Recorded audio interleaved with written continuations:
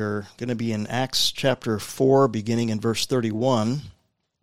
And if we could be thinking of who will start us out in praying and to even asking the Lord to use us mightily in the lives of each others, but also in gospel advance as we pray today. I'd like to recommend to you a theme, if you will, and that would be that spiritual purity furthers kingdom advance. Spiritual purity furthers kingdom advance.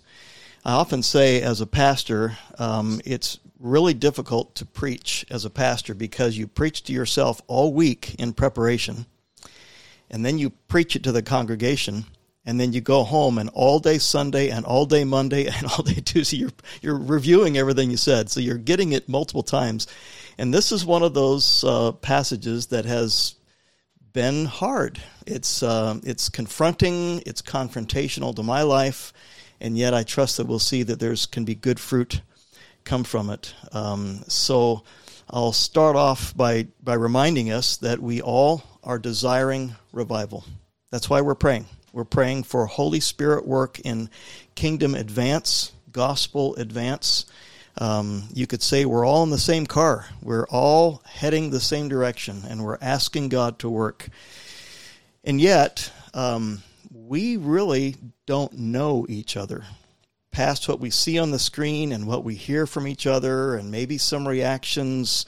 This is bizarre, but I could be an axe murderer, but you wouldn't know that, okay? I may just be listening to sermon audio and jump on, and so you really don't know me. I present myself to you, and we just assume that everybody's going to be well. But I would like us to consider the fact that it may not be axe murderer, but there may be hindrances to prayer in our own lives that would affect others, that would affect the rest of the group.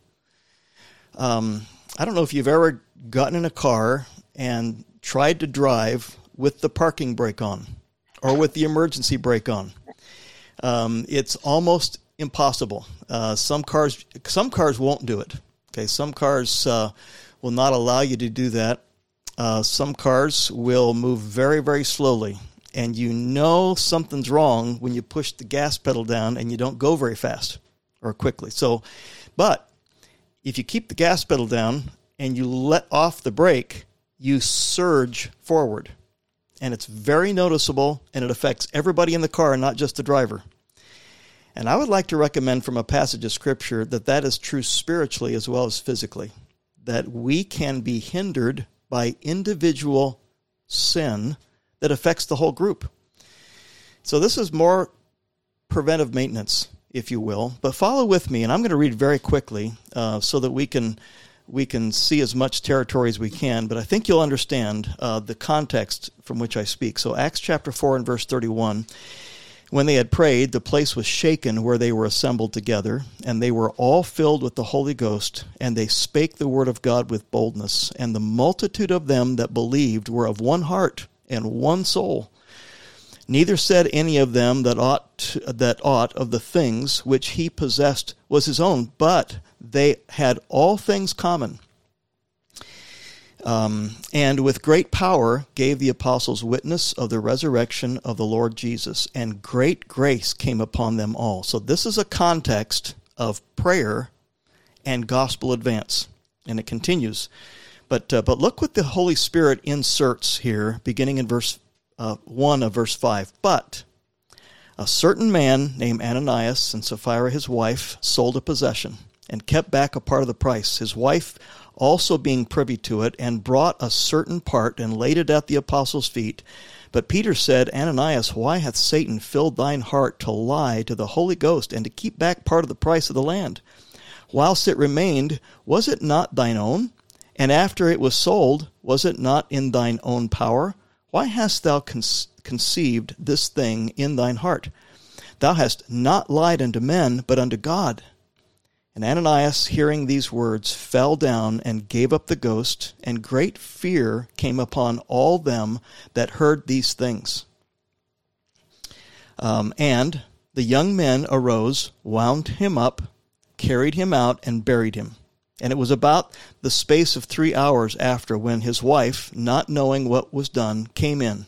And Peter answered unto her, Tell me whether ye sold this land for so much. And she said, Yea, for so much. Then Peter said unto her, How is it that ye have agreed together to tempt the Spirit of the Lord? Behold, the feet of them which have buried thy husband are at the door, and shall carry thee out. Then she fell down straightway at his feet, and yielded up the ghost. And the young men came in, and found her dead, and carrying her forth, buried her by her husband. And great fear came upon all the church, and upon as many as heard these things. Now look at verse 12. And by the hands of the apostles were many signs and wonders wrought among the people. So we're back again to Holy Spirit activity. And they were all with one accord in Solomon's porch.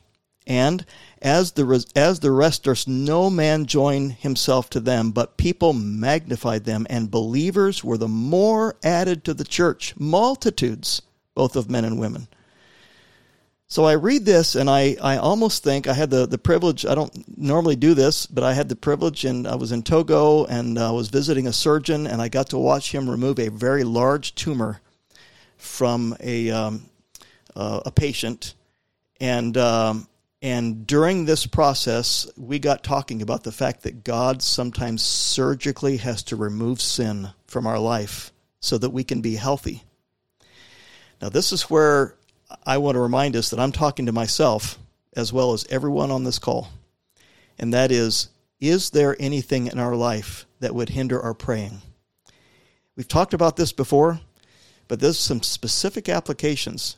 God surgically removes sin in the midst of this group of people following Pentecost. And it was to their betterment, and it actually then propelled the early church forward. Could it be that could not have happened had sin not be removed from their midst? So with that, I would just like to remind us that our tolerating sin not only hurts ourselves and our families, but our entire process of praying before the Lord. So Isaiah chapter 59, verses 1 and 2, Behold, the Lord's hand is not shortened that it cannot save, neither is his ear heavy that it cannot hear, but your iniquities have separated between you and your God, and your sins have hid his face from you, that he will not hear. So tolerated sin in our life hinders our praying, and not just individually, but corporately. But the scripture has some other applications, and if you know that the author A.W. Tozer, he spent a lot of time on this, as others have. There's several other applications of hindrances to prayer, but one of those is found in 1 Peter chapter 3 and verse 7. And this would be the wrong treatment of a spouse. So if you're not married, this is not an immediate application to your life. It may be down the road, or it may be immediate to your context. But 1 Peter chapter 3 and verse 7, Likewise, ye husbands, dwell with them according to knowledge, speaking of the wife, giving honor unto the wife as unto the weaker vessel, and being heirs together of the grace of life, that your prayers be not hindered. So we, as married individuals, need to evaluate our lives. Is there anything in our life that would be the wrong treatment of our spouse? It may be a temper. It may be lack of forgiveness. It may be a poor reaction. It may be weak leadership as a husband, or it may be weak fellowship as a wife.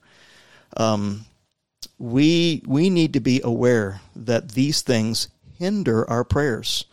And I thank the Lord for, through the years, I've seen husbands and wives reconcile and see their kids impacted positively by that were negatively affected by their sin. So God does have a way of propelling forward. I would even encourage you, if God stirs your heart about this, gather your kids around you and tell them, I have reacted poorly to your mother or to your father. And from this point forward, we don't want our prayers hindered. We want to move forward in the grace of the Lord. So wrong treatment of a spouse. The other The other I'll mention, just because this is so common, Mark chapter 11 and verse 25 says, when you stand praying, forgive. And if you have aught against any, that your Father also, which is in heaven, may forgive you your trespasses. So harboring unforgiveness is a cancer that hinders our praying. It cripples our prayer lives.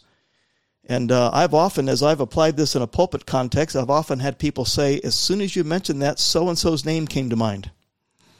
So if I could get really pointed, when I read that verse, was there anybody's name that came to mind in your life?